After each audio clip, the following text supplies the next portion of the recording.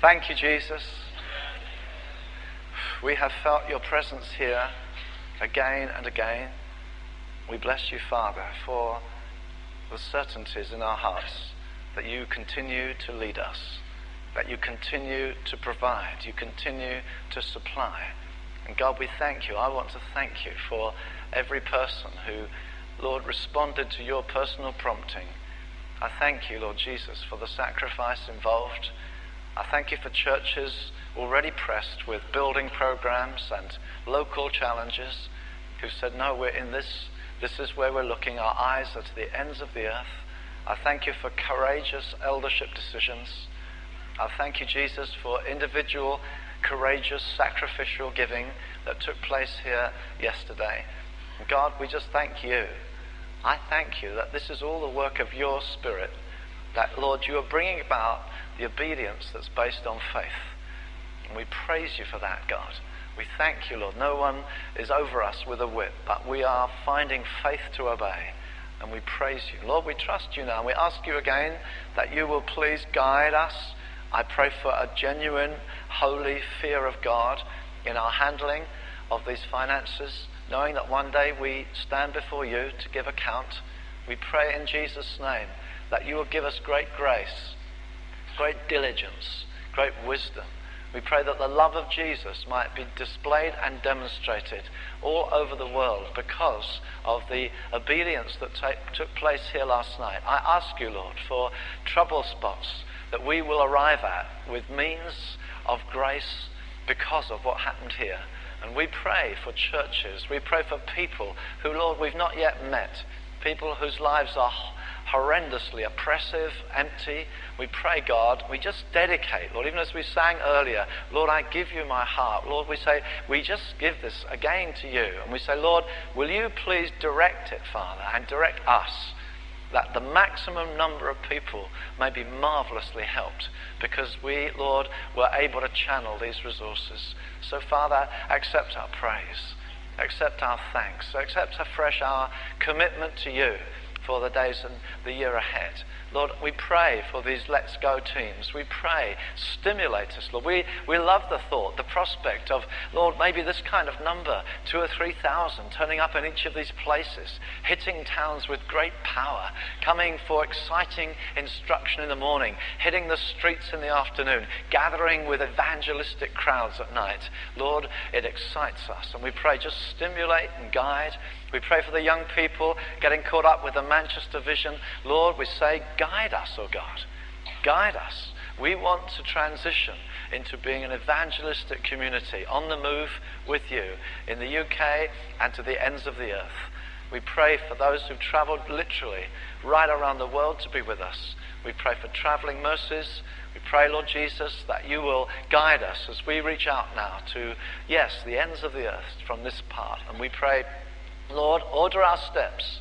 We think of the calls from China, from Australia, from the Philippines, from, Lord Jesus, these many places. We say, in Jesus' name, you guide us, Lord. And we want to do it with faith. And we want to see great things accomplished. Now, Lord, as we take this last session, as we turn to your word now, we pray, Father, for the inspiration of the Spirit. We pray you will be our teacher. We pray you will, Lord, open the eyes of our hearts and stir our motives and glorify your great name. Come and help us, please, Holy Spirit, in Jesus' name. Amen. Hallelujah. Hallelujah. I may keep stopping and just thinking, wow, and then go back to the passage again. Ephesians in chapter 4. I'll read this time from verse 11.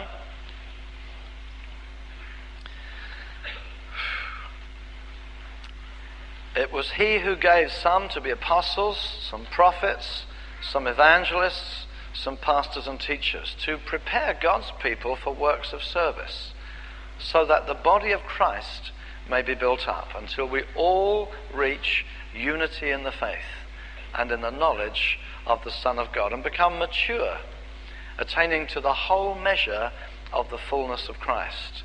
Then we will no longer be infants, tossed back and forth by the waves, blown here and there by every wind of teaching, by the cunning and craftiness of men in their deceitful scheming. Instead, speaking the truth in love, we will in all things grow up into him who is the head, that is Christ.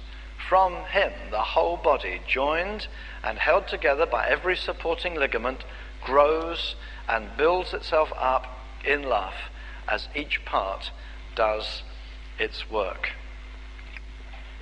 Coming then to the conclusion of this passage, of course, although we have subdivided it into 3 studies, the whole passage holds strongly together.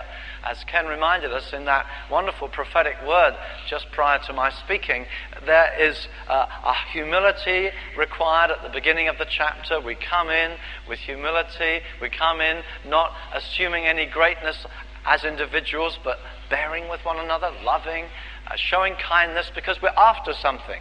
Not just because forbearance is a good thing for me to have, but because I have a goal. I want to see the church come to its fullness. It comes to its stature. There is a motivation for the glory of Christ. It's more than my personal sanctification. It's more than me being a person of good ethics. It is in order that we might arrive at this goal, a glorious, magnificent church coming to the fullness of the stature of Christ. So we saw, first of all, that attitude of heart. Then we saw God hammering home to us the unity of his church. Then we saw that the ascended Christ has given these various grace gifts. He's given men to the church to equip them. And now we come particularly to this whole point. What is the role of these ministries? What is the role of these gifts of the ascended Christ? Remembering that these are not men appointed by committee or by church, but appointed by God. God's grace gifts to his church for their good. And here we're seeing Paul's longing for the destiny of the church to be fulfilled, and he shows us the purpose and the goal of the ministries to bring us there.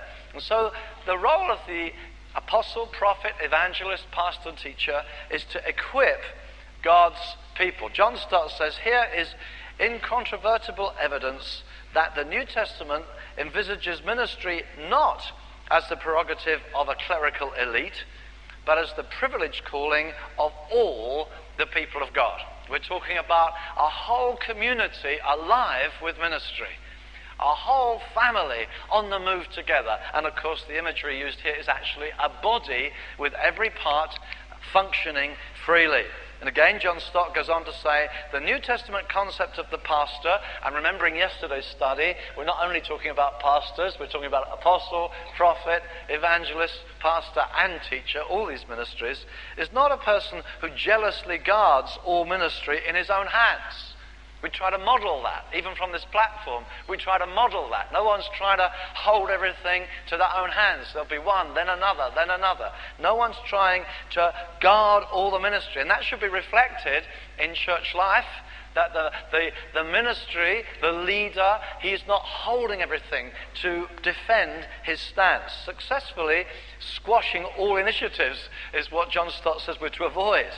But one who helps and encourages all God's people to discover and develop and exercise their gifts. This should be one of the greatest motivations of a leader. He's looking for, discerning, what has this person got? And even from the earliest, as people come through, maybe through an alpha course or into some kind of course you may have to welcome people into the church, we're looking, what is their flair? What is their gift? What is their potential? It may be at first all they're aware of is they need saving. They need just to be rescued. But for us as leaders, we need to be watching out for what is there in that person's life. Our ambition is not just to add another bottom to another chair. Our ambition is to see lives discovering what God has purpose for them to fulfill. Remembering they are his workmanship, created in Christ Jesus for works that God's foreordained for them to walk in.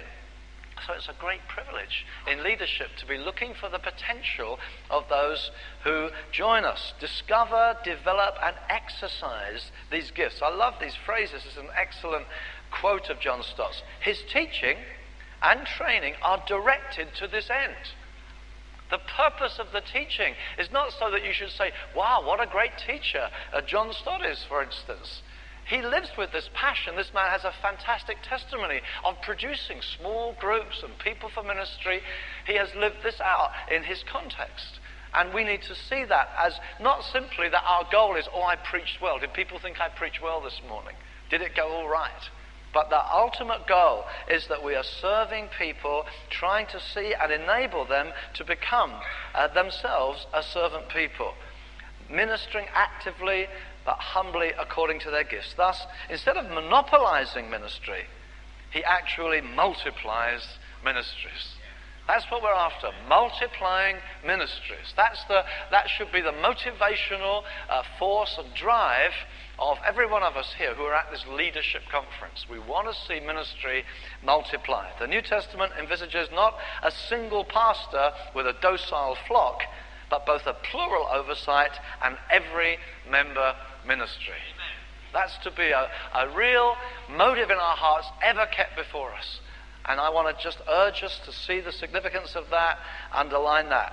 The goal is to equip the saints with varied ministries with the ultimate purpose of building up the body. Now, we haven't time, but you could do a Bible study on the word equip and look up in a concordance the various ways in which that Greek word is used. And you'll see it speaks of completing, it speaks of restoring, it speaks of preparing, and it's the same word that's used in connection with the disciples of the Lord Jesus when they were mending their nets. They were equipping their nets for more fishing. They were sewing them together where they'd been torn. The view was not simply to have a pretty net, but to get them ready again for fishing. And so a lot of pastoral ministry is often building lives back together again, not with a view just so good you're mended, but to say, right, let's get back into the harvest. We're equipping saints for this work of ministry. Sometimes it is a mending work. Sometimes people do need seasons of recovery and refreshing, and we're not to drive the saints of God. So that's all go, go, go. So we think, what about my own life and need of refreshing? Some of our equipping is that recovery work, that restoring work, but ever keeping the harvest before us. Ever remembering that's what we're called for. Go and make disciples of all the nations. That's our marching orders. Those are our marching orders from Jesus. That's the identity, the foundation of the church. It is a mobile community. And so all pastoral work must be against that backdrop. And equipping is like, if you like, mending nets, getting people ready again to press on. And so we're not just preparing sermons, we're preparing people for this great ministry. Lincoln says all believers are to be brought to a state of completion.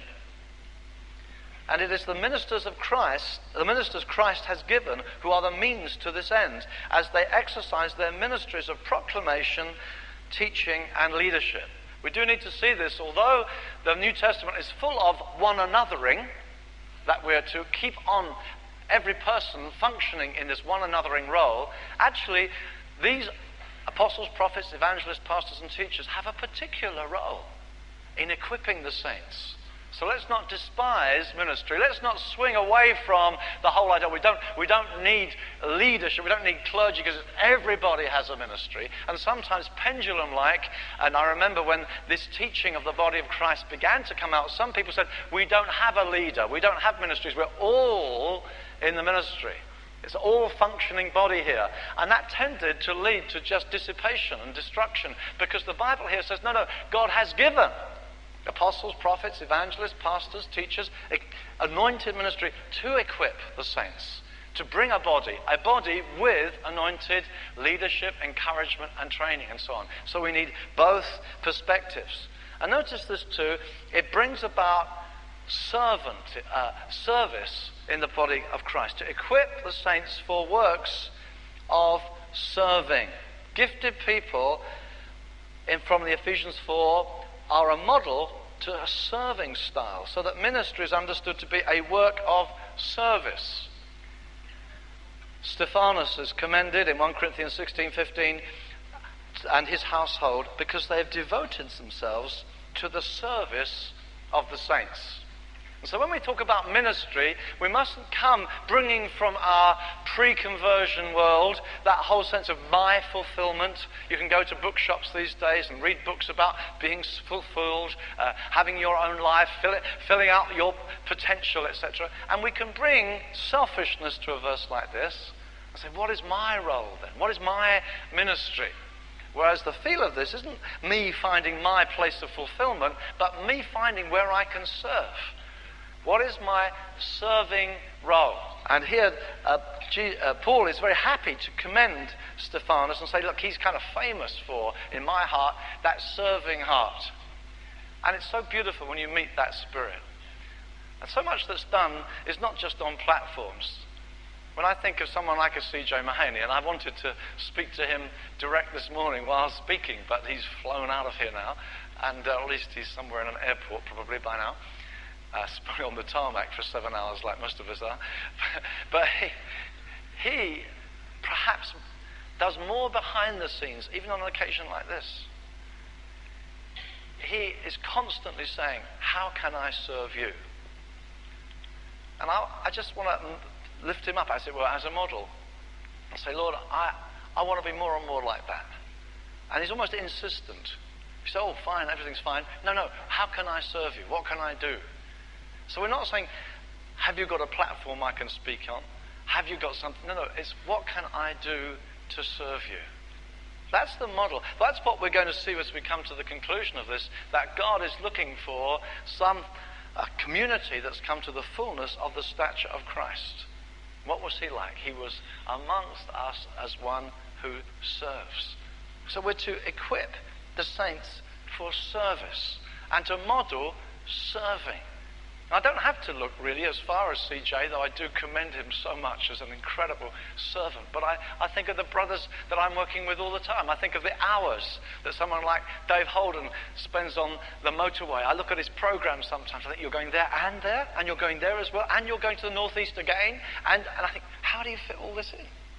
There is a serving.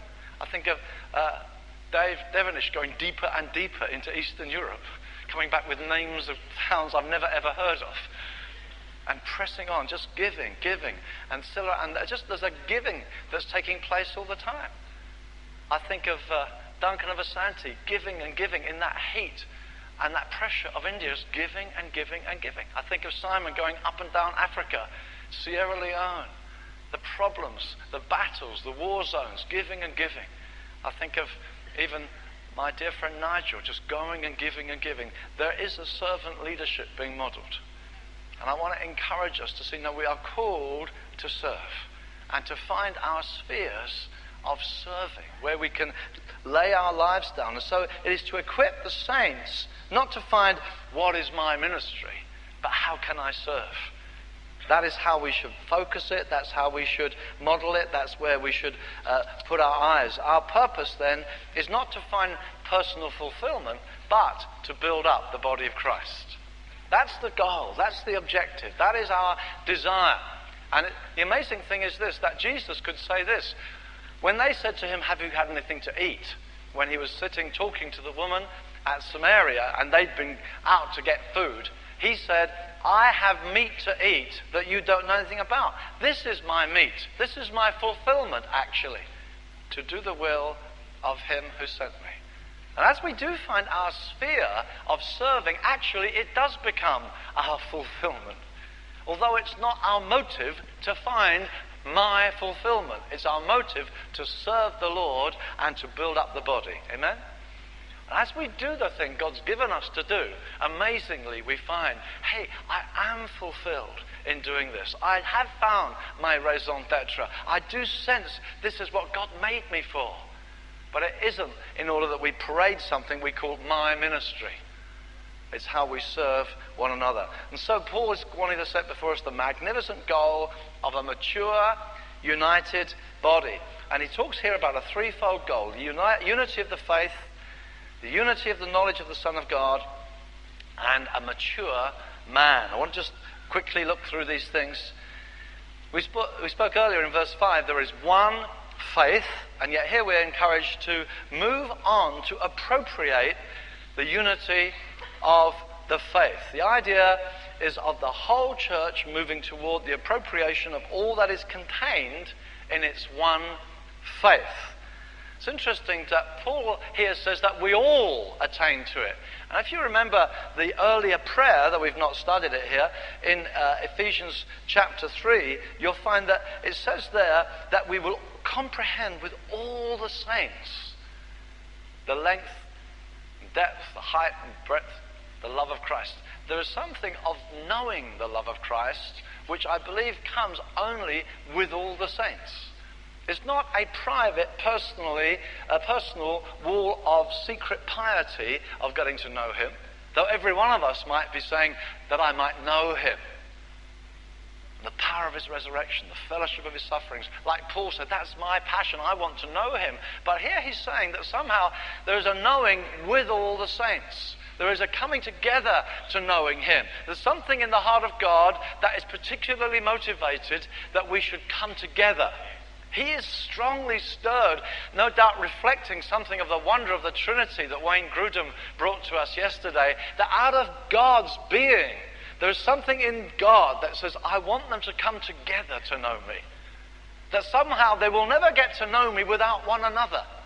That one will shed more light, another will shed another light. And so even in the prayer in Ephesians 3, saying that together you might come to know, here he's saying a similar thing, that with all the saints we're coming together for this corporate, mutually dependent knowing of God.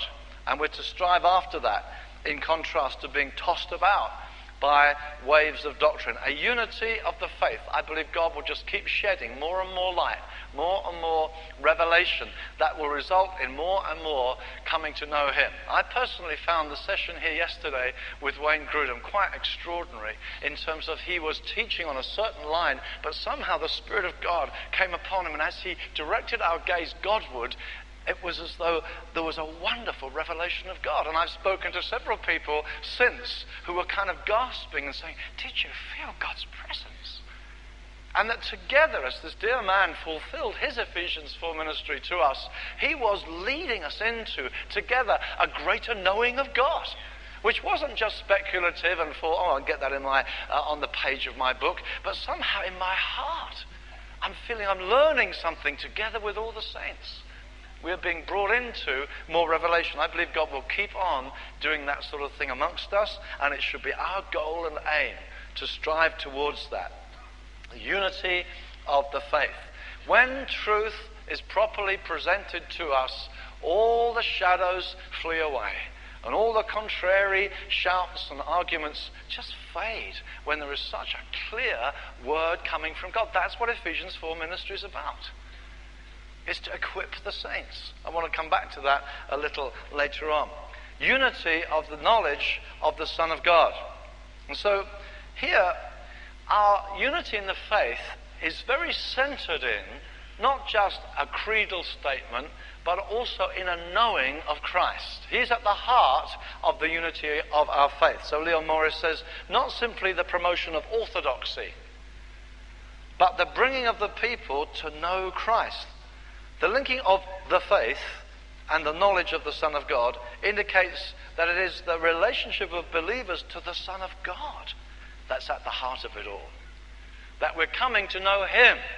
We're coming together to know more and more of him. He is at the heart of our unity in the faith.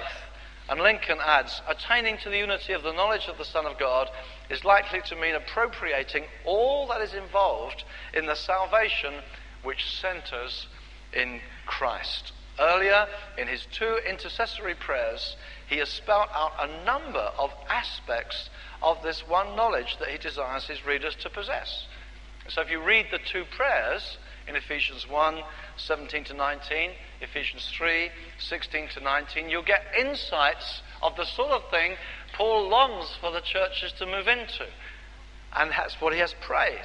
In the earlier passages, such knowledge was regarded primarily as a gift to be received. He says in chapter 1, I pray that God will give you. Again in chapter 3, I pray that God may grant to you a sense of revelation of the knowledge of God, the eyes of your heart being open. He's saying, I want God to give it to you. Here in this passage, he speaks more about it's a goal we need to reach. We're pressing in God's opening our eyes, we press into more revelation with a willing heart and a desire and thirst to know more of him. And this brings us, as Paul desires, to a mature man. If we will collectively and individually pursue God in this, God's ultimate goal is to have for himself this mature, one new man.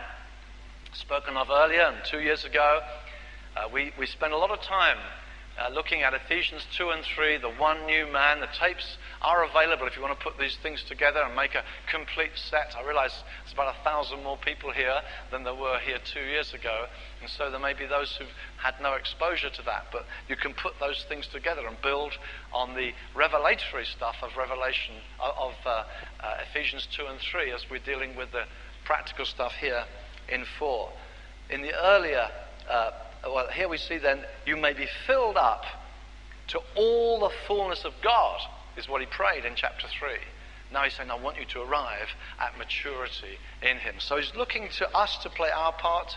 At the same time, he's crying to God that they may be filled up with all the fullness of God, praying and exhorting, as we saw in our first study.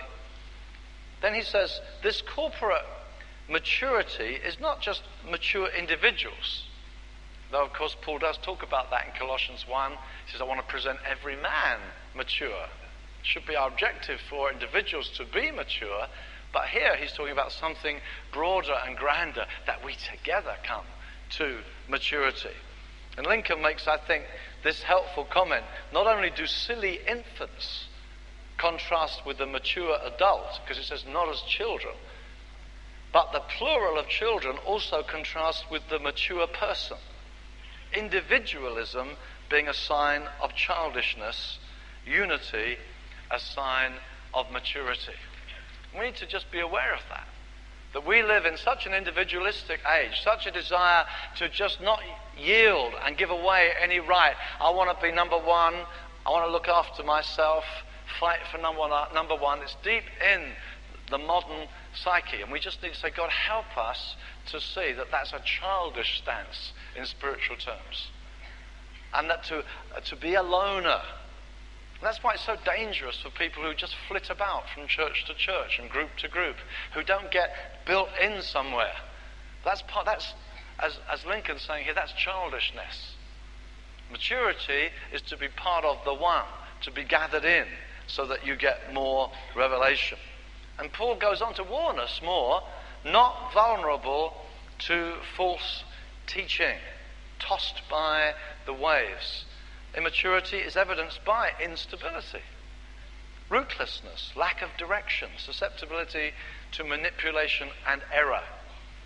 I had a serious and alarming email just the day we came here. In fact, it was handed to me when we arrived here from a dear friend who often goes to China, where we know there's great revival taking place. But again, saying, is there any opportunity for teachers to go? Because there are so many cults, and some of them very powerful, that are leading people astray. They so need teaching. When we read their stories and we hear about praying over corpses and people being raised from the dead and amazing healings and miracles and baptisms of thousands, you think, wow, what a church. But then comes this letter saying, hey, we need teachers. We need teachers because people are being led astray, sometimes huge crowds of fresh believers, because there are false cults that are growing fast as well. And so there is this vulnerability to the immature, the young, that they can get wrong teaching. And so we need to see it not to be vulnerable. And in our day, more and more, books come floating through, paperbacks and shiny books and television programs. So many things can come across our desk, into our lives. We need to be saying, God, help us to build true to your word. Help us to stay true. I want to read this Lincoln quote here that's in your notes.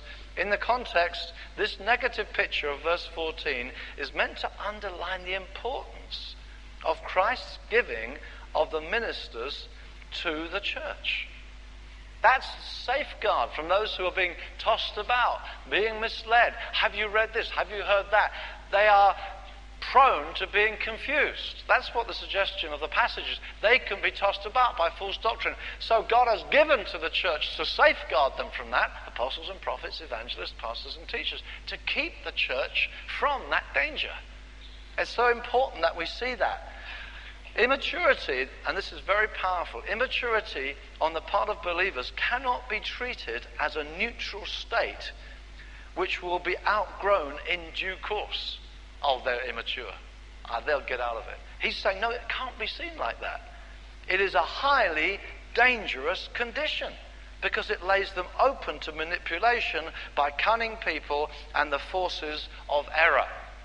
I must confess, I've seen people who started well and then were introduced to an emphasis.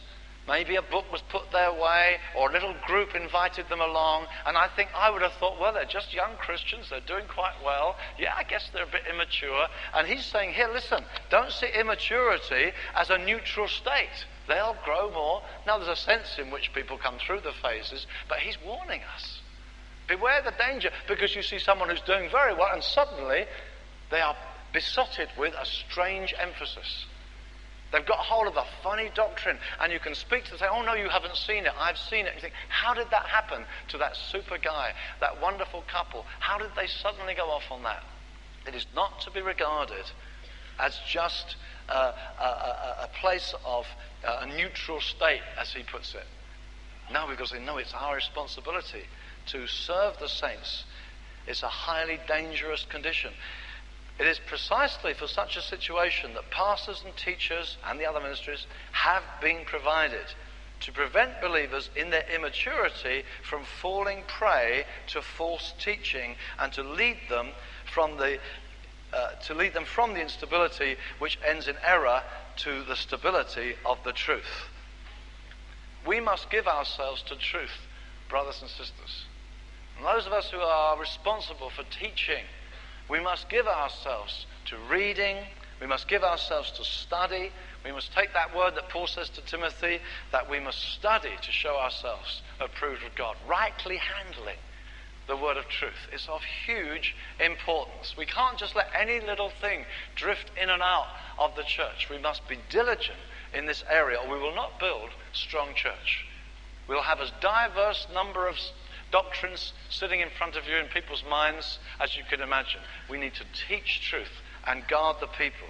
Especially, I would say, we need to teach the new covenant that is plainly declared in the epistles. I want to urge us to see that importance. Don't get distracted all the time into devotional talks.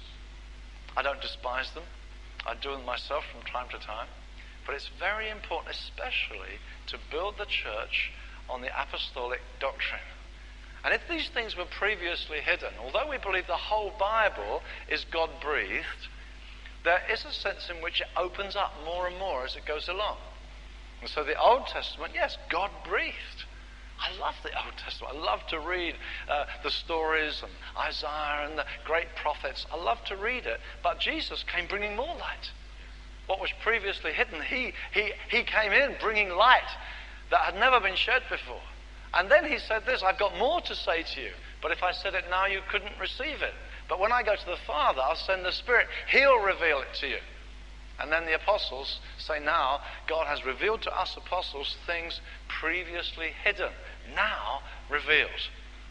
Now it's so important that we who are built on the apostles' doctrine are familiar with, comfortable with, can expound, can build into people's lives these great apostolic teachings. Who you are in Christ, how you have been crucified with Christ, how you've been buried with him, raised with him, seated with him.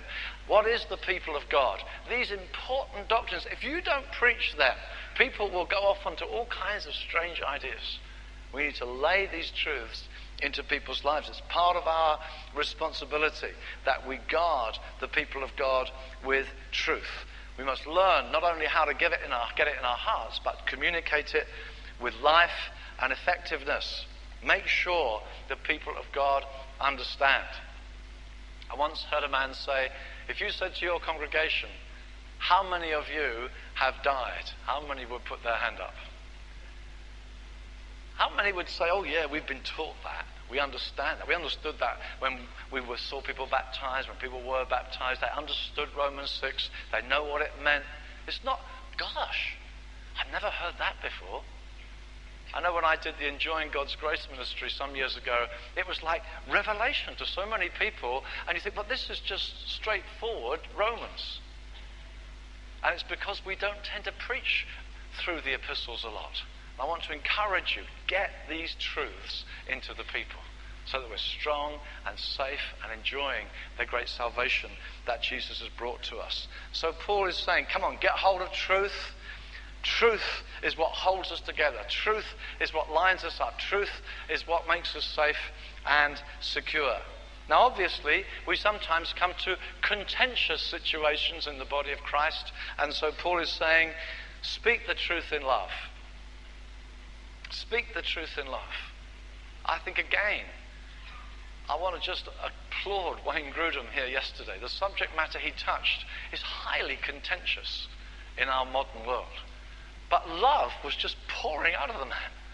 It was a phenomenal demonstration of what Paul's talking about here. Absolute truth, line on line, point 10, point 11. It just goes on and on and on.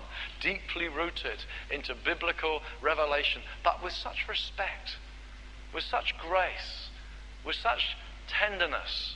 The image of a hard-fisted man coming with a strong, out-of-date, archaic teaching, as some people want to say. He thought, boy, it's a million miles from this man. He's just oozing love, tenderness, respect, and saying, but this is the line. This is what the Bible says. That is real ministry. That's Ephesians 4 ministry at its best. Guarding the flock from error, giving us dignity, respect, love, but bringing us to a safe place. Amen? What a calling, what a privilege. I sat there gasping and overwhelmed. And I think, wow, sometimes we're overwhelmed with miracles and signs and wonders, and I'd like more of those. Yes, please, Lord. But that was also supernatural and wonderful. And let's see the wonder of the privilege of being Ephesians 4 teachers, many of you. That's your role. That's the gift God's given you. Rise to your calling. Do the people good. Get truth into their lives. Feed yourself on the Word of God yourself. Stott says, truth becomes hard if it's not softened by love. Love becomes soft if it's not strengthened by truth. This is a simple statement which we must work through. Beware the danger, as I've put in the notes, about as Simon Peter drew his sword only to cut off the ear of his opponent. And I've seen that happen a few times in discussing of doctrines. People flashing swords all over the place, and all they're doing is offending and removing the hearing ability of the people they're trying to win. And we just need, Jesus later has to come and heal those poor ears that we just slashed off by the way in which we shared our truth with them. We need to communicate with love and respect and tenderness so that people hear, don't have their hearing skills removed by our style. James says in James 3:17, the wisdom from above is peaceable, gentle, reasonable. In the margin it says willing to yield. And yet in the same verse it says unwavering. They're almost contradictory.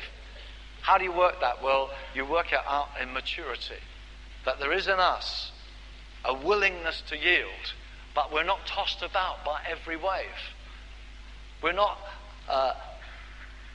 we're unwavering. There's a rock-like thing in us. But if you shed more light, we'll change ground. We'll move with you. There's a flexibility within a stability. That's the maturity. They seem contradictory things, but a mature man or woman of God, I believe, can live with those things. With Christ as the head. Already said that Christ is the head over all things in the earlier chapter. Now we need to see his head particularly, not only over all things, but particularly head over the church, which is similarly said in Colossians. Lincoln says, through the proper functioning of the parts, the whole body is to be active in promoting its own growth, though ultimately it is Christ who is seen as providing the means for the body to carry out such activity. As the one who has been exalted to a sovereign rule over all things, Christ is in the position and has the power to supply his church with the leadership, the life, the love that are the requisites for all its growth. And so in verse 15 he's saying that we grow up into him who is the head, even Christ, from whom all this life is flowing. All right? So although we're serving one another and the various members are exhorting, encouraging, edifying one another, the life is still pouring forth from our head, the Lord Jesus. He's supplying the energy. He's supplying the grace that helps us grow together. And then I just want to look at these last few phrases before we wind up this morning and wind up our conference. Fitted and held together by joints of supply. What a vivid imagery came through Ken's prophecy about these bridges of truth. I was so blessed by what he had to bring. Truth interlocked. The appeal to us to make sure you're properly locked together. There are very heavy trucks and lorries full that are going to go over those bridges. They need to be strongly held together. What imagery? Here, of course, we're talking about a physical body, a human body is the imagery.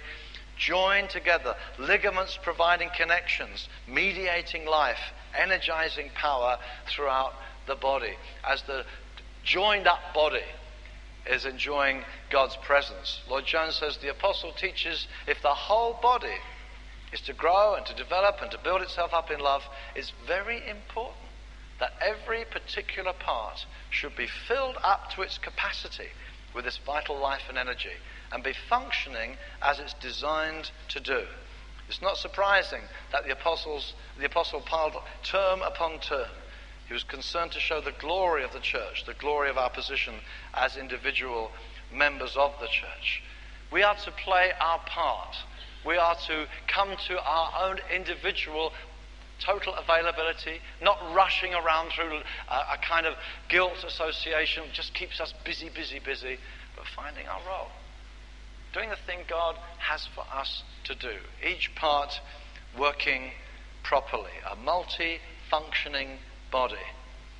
God wants every part functioning. And we're not just a chance collection of individuals. God wants the diversity that's in the body of Christ on full display. He's looking for us individually to respond to him, and then we find ourselves in the body of Christ relating to one another. Love being the energizing power behind them all. John Stott says this: if the 16th century recovered the priesthood of all believers, every Christian enjoying through Christ a direct access to God, perhaps the 20th century, I guess we should now put 21st, will recover the ministry of all believers. Every Christian receiving from Christ a privileged ministry to men. God wants us to see this primary calling to equip the saints for the work of ministry. So anything, though it may seem big and successful, that results in you don't call for much commitment. It doesn't call for much involvement. It's going to be against what Paul's after, with every part working properly. And so as leaders, we've got to watch for that. And so we need to beware the danger that just seeing numerical growth is the proof of success, because it isn't. And often numerical growth is being promoted in some places, perhaps particularly in the US, with the less and less you require of the people who come. Get your meetings shorter, get it more and more coming from the platform, get the chair more and more comfortable, just let it flow over them. You'll get people coming. It doesn't demand much. You'll get more and more people. But that isn't what Paul's after. Paul's after every part working properly. And so it's very important for us to remember that goal. And I believe as we follow God's way, we can expect success in God's terms, looking for those who are growing in their sphere, growing in their ministry. I want to close with John Piper's quote. According to the New Testament, ministry is what all Christians do. Pastors have the job of equipping the saints for the work of ministry, but ordinary Christians do the ministry. What ministry looks like is as varied as Christians are varied. It is not an office, it's a lifestyle devoted to advancing other people's faith and holiness. Now that's the very provocative thing.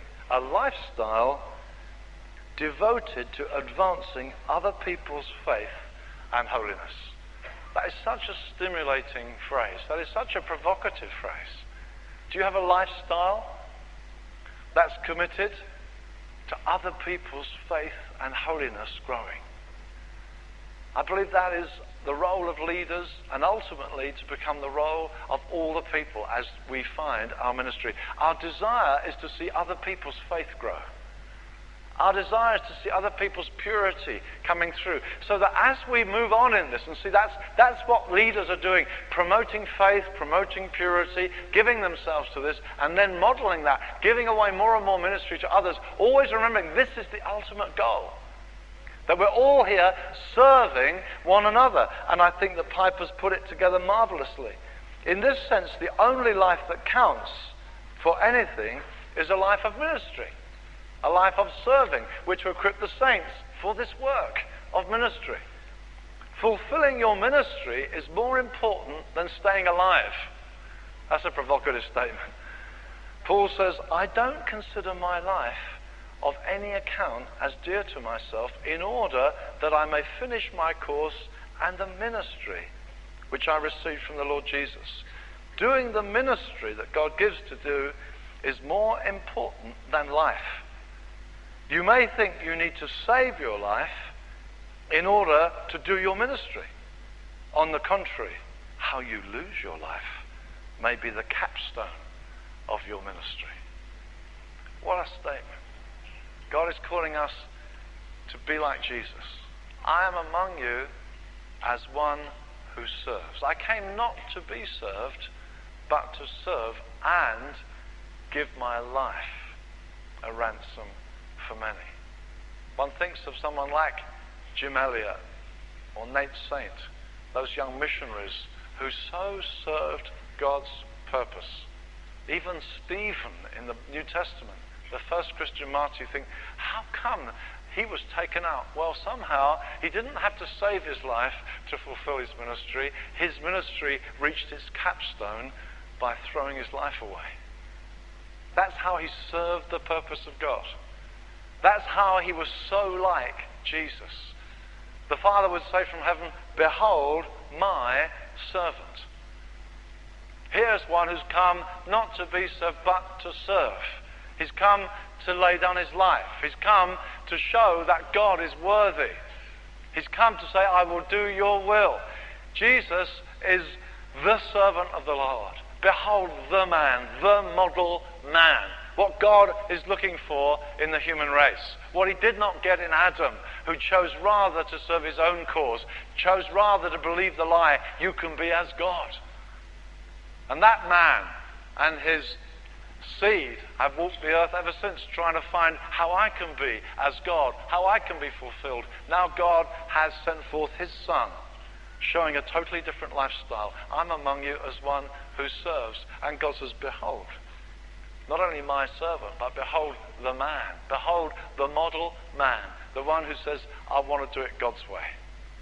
And God is looking for a church of many members who come to the fullness of the stature of Christ. A mature man. What does a mature man look like? We might think, well, he's all powerful. It's kind of lightning shots coming from him. He's so powerful. Well, it may well be there's a lot of power. But above all, God wants a many-membered body looking like his Son. And his Son was preeminently here to serve the purpose of God, to serve his Father, to do what his Father wanted, turning his back on every other thing. Come and make him king. Even the great teaching of Philippians 2, he didn't snatch at the right to be God, but humbled himself, becoming as a man, then humbling himself again, even as a servant to death, even death on a cross. And here's the demonstration of what God is looking for, a servant attitude. So when we say, what's my ministry? Our question should be, how do I serve? How can I serve you? How can I serve the church? How can I serve the people? How can I serve the purpose of God? And if we train up a people, if we equip a community that all live like that, That we're serving and serving one another. And then this servant person, this servant people, this body of Christ. And the word the body of Christ is spoken about the universal church and the local church. The local church is a microcosm of the whole universal church. So in that locality, you become that servant of the Lord, serving that community, serving the purpose of God. Coming to fullness of stature doesn't necessarily mean muscles bulging more and more. It means being like Jesus. And it may involve even laying down our lives. As we find ourselves reaching out and more aware of this, more and more conscious of this, as we get further and further, as we penetrate into more and more places, dangerous places, touching the Islamic world, further and further away, fundamentalist Hindu entrenchment, more and more dangerous areas. God only knows when a life will be laid down. We say, well, is that a shame? Well, Piper's saying to us, no, on the contrary, how you lose your life may be the capstone. Maybe the capstone of your ministry. Doing your ministry is more important than saving your life. And so in conclusion, the focus of the passage is on the church's inner growth rather than on its mission. It could be argued Ephesians 4 is about the church making growth of itself. What about the mission field? What about the world? If you look at Ephesians 4, it doesn't seem to be looking at the world. It seems to be looking at a kind of growing inner maturity. But Lincoln points out, no, the quality of its corporate life has everything to do with the church fulfilling its role in the world. It's as the church becomes strong and wholesome in the way that God wants it to be, then we will fulfill our ministry. It's because the church so often can be despised, rejected, so divided, so powerless, so out of love with one another, bickering, feuding. That's why it can be dismissed. But if it becomes the sort of church being described here, yes, there are, of course, world mission perspectives in this statement. Christ's ascension, far above all the heavens, was in order that he might fill the cosmos with his sovereign rule, and his work in his church is part of carrying out of that rule. A glorious church is not turning our back on the world. A glorious church is saying, this is the way the job will be done. I want us to give ourselves again and again to this calling. Let's do it with a humble heart. Let's do it knowing what God's after. Let's do it with individual disciplines. Let's do it with corporate awareness for the glory of God. Amen. Let's stand to pray as we close.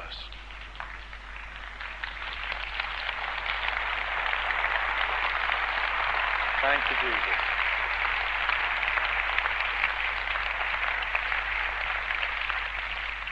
Let's raise our hands to the Lord, shall we? Father, we're so deeply grateful to you for blessings, Lord, not just moment by moment, but over decades of your wonderful faithfulness to us. We want to tell you again, we're so grateful for what we feel in terms of the release of funds to get on with the job is your approval stamp that we are on course, doing the thing you've told us to do. And Father, as we separate here, some of us, Lord, flying back many miles to other continents and nations, some of us travelling short distances within the UK, we ask God for every church represented here. We ask you, Lord Jesus, will you please give more apostles, more prophets, more evangelists like Whitfield, more pastors and teachers. We ask you, O God, would you please give to us these ministries, and would you please help us to walk in love and gentleness and forbearance. Would you help us, O God, to play the part that each one of us has to play, that we might serve in the capacity you wanted us to serve. We pray for a passionate desire to serve. We pray for a diligence that we've seen on display in men like Wayne Grudem here this week, the diligence of study, the diligence of submission to the Spirit that gives him such authority in the pulpit. We pray for one another. Please don't, Lord, allow us to be cheap and shoddy with the gift of teaching. Help us to be diligent in giving ourselves researching, digging deeply, having a fear of God and a respect for Scripture. Lord, keep moving on us, we pray. And Lord, may we as a people bring you glory around the earth. We pray, Lord, when we gather here again in a couple of years' time, Lord God, we will come filling this place with more churches in the UK, more nations across the world. We ask you, Lord, that you will breathe upon what we do to your glory and to your praise. In Jesus' name, amen. Amen. Let's sing. Praise God.